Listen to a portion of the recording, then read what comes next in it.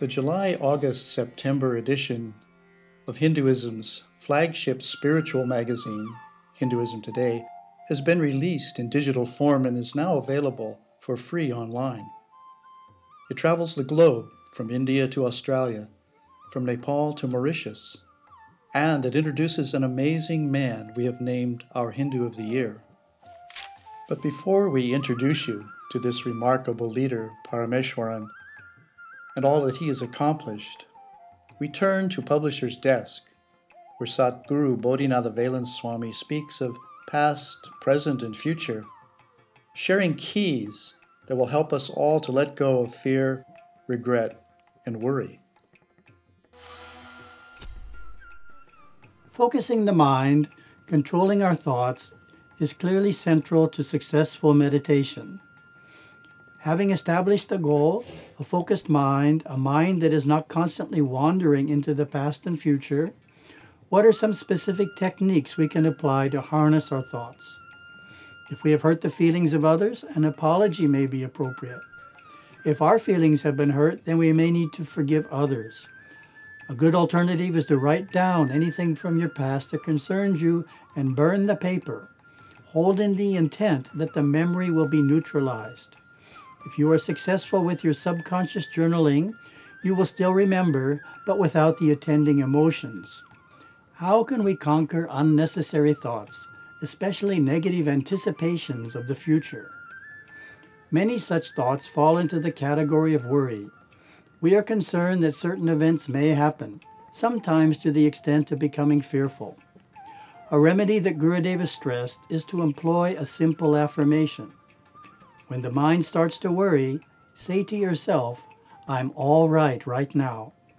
Keep repeating this affirmation until you are convinced that everything is fine in the present moment.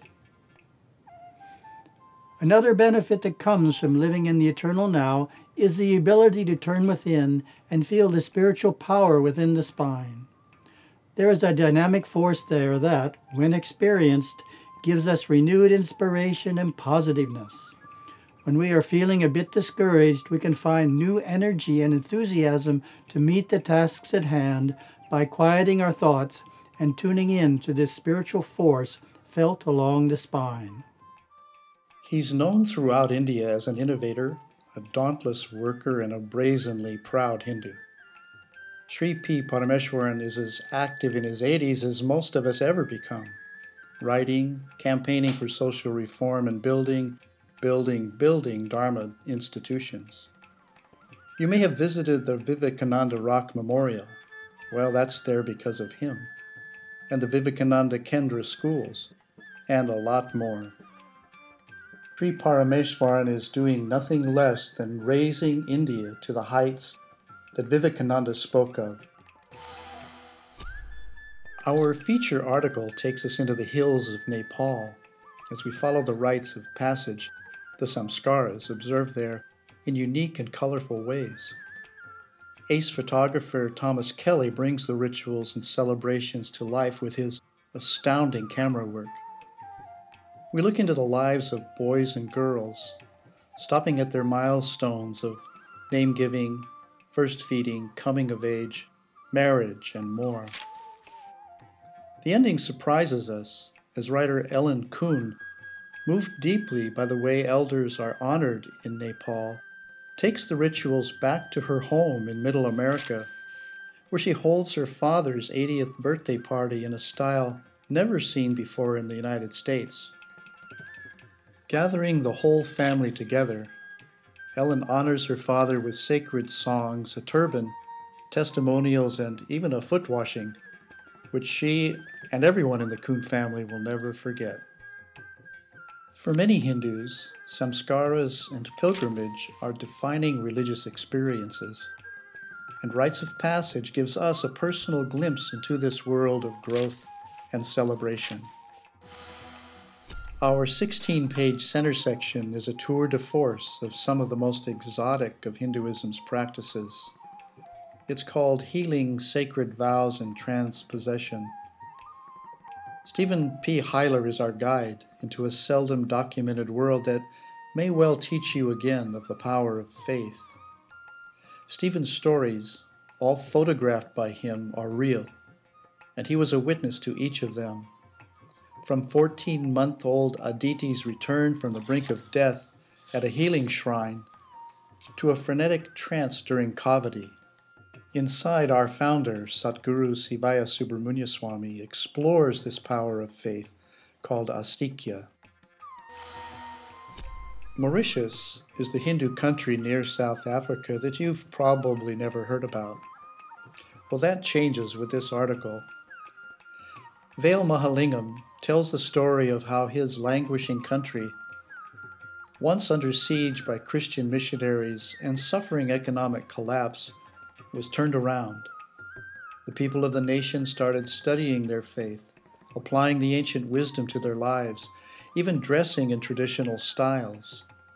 Spirits rose, problems fell, and today, this nation's majority Hindu community is perhaps the best model in the world of how to face the 21st century and keep your religion in the bargain.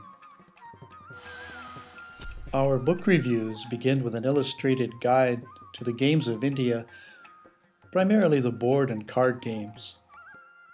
Reviewers then serve up 3 books that teach Hinduism to non-Hindus, then explore yoga in the US and the spirit of Hindu law, ending with India's gift to the world. In Melbourne last December, we had a chance to sit with a dozen of Hinduism's most amazing leaders.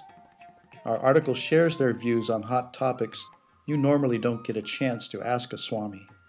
They boldly gave the Hindu view on the global financial crisis, gay marriage, yoga's relationship to Hinduism, and the challenges Hindus face in the future. It's a must-read if you want to understand these issues. There's lots more in this issue. In Letters, a Christian challenges whether truth is one and paths are many. An 11-volume edition of the Mystical Tirumandram in English is analyzed, and we question silver's inclusion in Indian sweets. Then Professor Arvind Sharma, one of the leading thinkers of our time, tells how he came to appreciate the openness of Hinduism when he saw his non-Hindu academic peers struggling with the constraints of their religious traditions. It's all in the current edition of Hinduism Today, where you go to stay in touch with Sanatana Dharma, in print and online at hinduismtoday.com.